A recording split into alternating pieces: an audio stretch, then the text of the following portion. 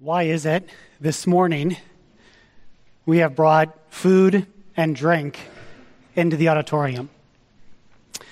For what purpose will we later on pass this food and drink out and eat it together?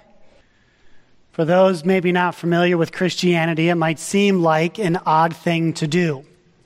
Certainly, it's not enough to satisfy any desires. For those of us that grew up in Christianity, we know the answer to that. It's fairly simple, and we would say that it's somewhat obvious. Many of us have been doing this for most of our lives. And yet, in that familiarity, it can cause us to go through this service and go through the motions of eating that bread and drinking that juice without much thought. It reminds me of the time when I was in college and it was snowing out, and I left where I was at, and I drove about an hour or so home, and I pulled into the garage and I turned off my car, and I sat there, and I all of a sudden realized that I had no recollection of the entire drive from when I had left until when I had come home. Why is that? Instinct just kind of kicks in. We know where we're going, we know what to do when we're driving, and so we just do it without thinking about it.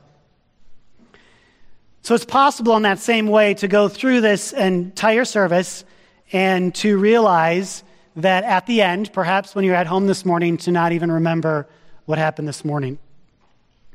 The service, the singing, the scripture, and the preaching is all designed to do one thing. It's designed to focus our hearts and our minds upon the death of Christ. And as we do that, there's a variety of emotions that should be going through us as we go through this service and as we eat the bread and as we drink the juice. And those emotions might be amazement. They might be sorrow over our sin. They might be joy and celebration, realizing what Christ has done for us. And all of us should have thankfulness in our hearts for what God has done. At its basic core, what we are about to do is to remember the gospel, to remember what Jesus has done for us on the cross. And as we do that, we are celebrating the victory that Christ won over sin. As we think about the gospel, it's a simple truth. Paul puts it this way in 1 Corinthians 15. The gospel is this, that Christ died for our sins in accordance with the scriptures, and that he was buried, and that he was raised the third day in accordance with the scriptures. That is the gospel in a nutshell. And it's easy enough for a child to understand. And yet, as we examine what the scriptures teach about the gospel, we realize that it is far more than just that simple truth. And that as we read the scriptures, we can dig into the amazing aspects of the gospel that sometimes are difficult to comprehend. That amazing truth of the gospel, as we read it, is an incredible demonstration of God's love for us. If you take your Bible and go to 2 Corinthians chapter 5, we're going to focus on just one verse this morning as we prepare for the Lord's table. Before we get to that one verse, I want to look at some of the previous verses that leads up to why Paul concludes chapter 5 in this manner. The gospel is a demonstration of God's love for us. And we see this as we look at our text this morning in verse 14, backing up a little bit. For the love of Christ controls us, because we have concluded this, that one has died, therefore all have died. And he died for all, that those who live might no longer live for themselves, but for him who for their sake died and was raised. Paul is saying here that this amazing demonstration of God's love is displayed in this way, that he died for us. Why was that love necessary? It was necessary because of what Paul describes in the next verses verses 16 through 22, but particularly he brings this out in verse 18. All this is from God. The gospel. Jesus died for our sins in accordance with the scriptures. All this is from God, who through Christ reconciled us to himself. This love was necessary because reconciliation was necessary. Reconciliation is necessary because there is enmity and hostility between man and God. And that reconciliation is necessary because of the sin that is there between men and God. Reconciliation then is what God does when he removes the enmity that occurred between us. That enmity could be described in a number of different ways. We are rebels against God. In God's just holiness, he cannot abide the sin that each and every one of us commit. But God did something in that reconciliation. And it's described this way at the end of verse 19, or the beginning of verse 19. Here's the reconciliation. That is, in Christ, God was reconciling the world to himself in this way. He was doing it not counting their trespasses against them. God was not counting our sin against us. And the question we have to ask ourselves is, how is that possible? We know the scriptures teach very clearly that God is a just and a holy God, one who does always what is right. And in his holiness and in his justness, he cannot overlook sin. And yet this text tells us that in his reconciliation, he was not counting their trespasses against them. How is that possible? That is where verse 21 comes into play. Paul goes on in the rest of those verses to talk about the fact that we as children of God have this ministry of reconciliation. Not that we cause the reconciliation, but rather that we are ambassadors. We are declarers of the gospel of Jesus Christ, that mankind can be reconciled to God. And he says this, therefore, verse 20, we are ambassadors for Christ, making his appeal through us. We implore you on behalf of Christ, be reconciled to God. How? How is that possible? What is the message? What are we to declare? Verse 21, for our sake, he made him to be sin who knew no sin, that in him we might become the righteousness of God. The truths that are explained in this verse are simple and yet profound. And as I've been studying this verse this week, it's just one verse, and yet the Lord has just opened up my heart to the truth and the reality of what this verse teaches. And I feel very inadequate this morning to try to lay out those truths before you. And I realize that no matter how well I craft my words, no matter how eloquent I speak, no matter how loud I may declare the truth, that those things are not going to do a work in your heart to let you see the truth of what this verse is. The only way that you are going to fully grasp these truths is for the Holy Spirit to take these verses and the truths contained therein and work in your heart. And that has been my prayer throughout this week. That in my inadequacy and in my weakness, the Holy Spirit would use his words in your heart. To what end? To prepare our hearts to eat those crackers and to drink the juice with a heart and a mind that comprehends God's amazing love for us. So this verse declares this truth. This is the way that God removed the enmity and the hostility that existed between himself and man. Or we could word it like this as a question. How can sinful man be reconciled to a holy God? And the answer is that there was an exchange that took place on the cross. And this verse describes the two aspects of that exchange. The first one, the first half of the verse dealing with Christ, and the second half dealing with us as man and as sinners. So the first part of the verse says this: "For our sake he made him to be sin who knew no sin." Right off the bat, Paul lets us know that we were helpless and we were in need. Paul says, for our sake. Something needed to be done for us, because we were, in and of ourselves, unable to reconcile ourselves to God.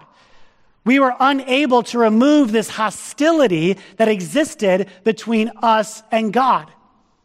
And God, in his grace and in his kindness, reached out and did something for us.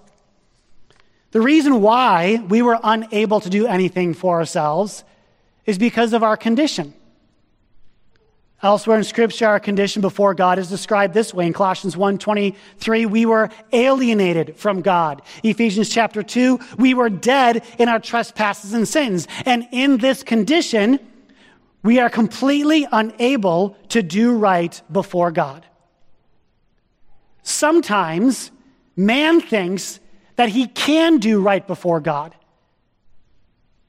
And works-based religions are all built on the thought that man can do something in and of himself to make himself acceptable before God, to remove the hostility that is there. And so people will do their best to live lives that are good and that are right. They will try to live lives that are kind and loving. They will try to do acts of service to the Lord, all with the thought that they are able in and of themselves to deliver themselves from their sin and to remove the hostility that exists. But this thinking neglects the reality that the problem is not merely our outward actions that are seen or our inward thoughts that no one else sees, but our problem really is in our heart. We are sinners by nature. By nature, we are rebels against God, and there is nothing that we can do. Just fixing the outside in our actions, just changing our thinking in our mind and the way that we act, does nothing to remove the sin that is rooted in our heart. And something needed to be done. We have set ourselves on a course that is directly against all that God desires, and we as sinners then deserve a just penalty for that sin. And Christ received the penalty for that sin. And that's what this first half of the verse is revealing to us. For our sake, we were in need, and someone needed to step in. And the only person that could step in to intervene on our behalf is God. God did something.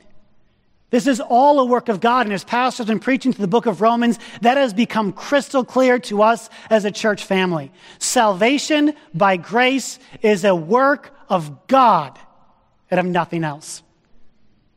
Because of who God is and because of his character, he must judge sin. His holiness requires it, and his character demands it. And because of that, then, he is the only one that can do something for us. If we look back at verse 18, Paul says this: all of this, speaking of the transformation that takes place in a person's life, as the hostility is removed and they are reconciled to God, all of this is from God. It is from God that is doing this. Verse 19, that is, in Christ, God was reconciling the world to himself. Jesus went to the cross by the plan of God. For our sakes, God did something. This was not an afterthought. This was not God looked out on humanity, realized that there was a problem, and came up with a plan to remedy it. Rather, from the very beginning, it was God's plan to redeem mankind from sin, because there was nothing mankind could do in and of himself, and God was the one who had to act. Jonah 2:9 puts it this way: salvation is from the Lord. Isaiah 53:10, it was the will of God to crush him. And I know we understand this truth and we teach this to our children, that it was God's plan for this to take place, but it's important for us to understand that this truth here, that for our sakes, it was God that did something. What did he do? He sent Jesus as the perfect sacrifice for sin. Second half of this first part of the verse, for our sake, God did something. What did he do? He made him, speaking of Jesus, he made him who knew no sin. He made him to be sin who knew no sin. What is the enmity between us and God? It's sin.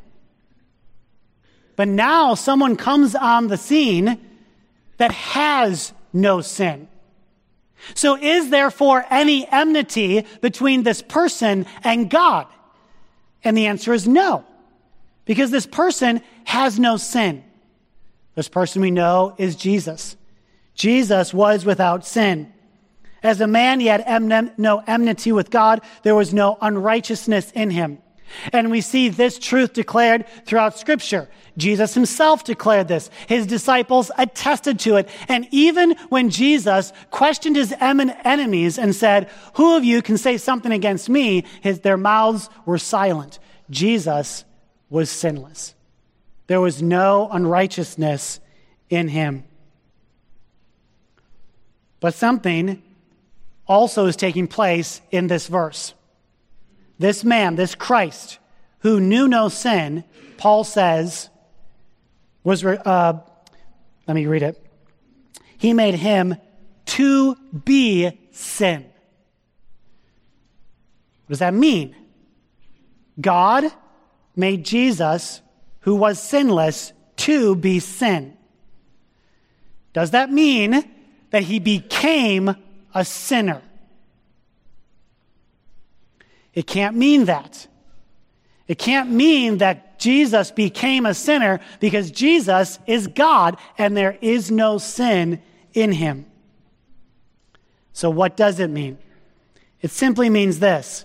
It means that he was regarded as a sinner. He was treated as a sinner. All of the sins of the world were charged against Christ, though he had committed none. So God, as he is reconciling man to himself, did something. He sent Jesus, who was completely perfect, had no enmity with God, and was completely righteous. But when he hung on that cross, God treated him as a sinner. God treated him as sin. And the wrath and the fury of God against sin was placed upon Christ. We know that truth, but can we let it sink into us? Jesus was perfect. He did not deserve to be treated in that way. It's horrific to think that he was punished, that God's wrath was poured upon him for something that he did not do. And there's an additional layer here. It wasn't just, I don't think it's just that he didn't commit sin that makes this thought so horrific and unbelievable in our minds. It's the fact that he was God. He was the king. If there were other people that were out there and all of them had not sinned, and we had to choose someone to bear the penalty for our sin, we would not pick Jesus. He's the king. He's the creator. It's that much of more of an affront to him for him to bear the sin in the position that he holds. And yet here's what happened. For our sakes, he made him to be sin who knew no sin. Jesus bore the penalty for our sin. He bore it on himself. He became a sinner. The full judgment and wrath of the perfectly holy God was placed upon Jesus. And in that sense, Jesus was our substitute. And this is the first part of the exchange. Jesus took on himself my sin. He took on himself your sin.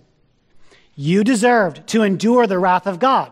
You deserved to justly suffer for your rejection and your rebellion against God. You deserved to be crushed for your iniquities. But Jesus did all of that for you. He endured the wrath of God. He endured the suffering on the cross. He was crushed for your iniquities.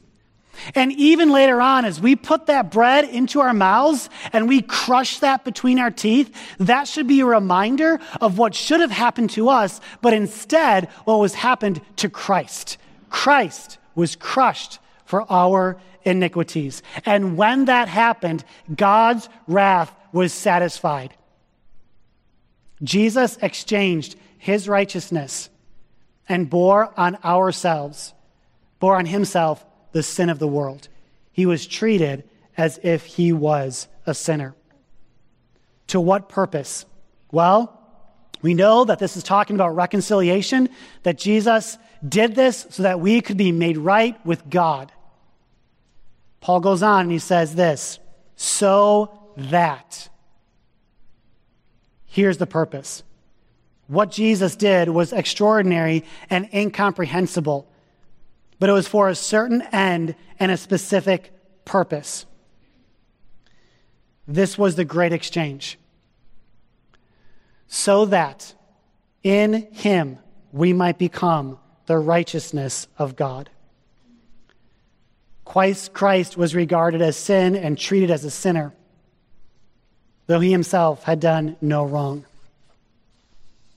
Why are we not gripped with this truth on a daily basis? It's because we do not understand the horrific nature of sin. We do not comprehend the vileness of our rebellion against God. We can simply view our sin as messing up. We can simply say to ourselves, everyone does it, rather than seeing our sin as an affront to a just and a holy God. What happened then? The second part of the exchange is described in the second half of this verse. So that, what happens? We might receive the perfect righteousness of God.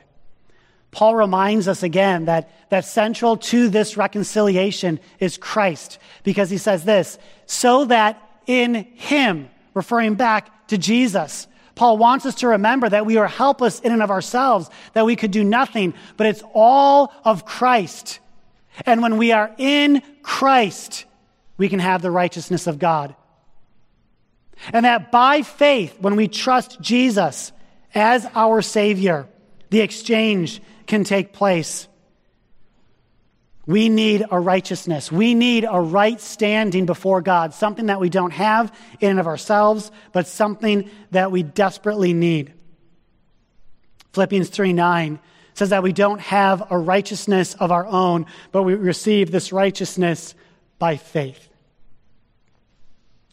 We are reminded, as we are helpless in our condition, that each person must look to Christ in faith and depend upon him for salvation. And that's why Paul describes us as believers as ambassadors for Christ.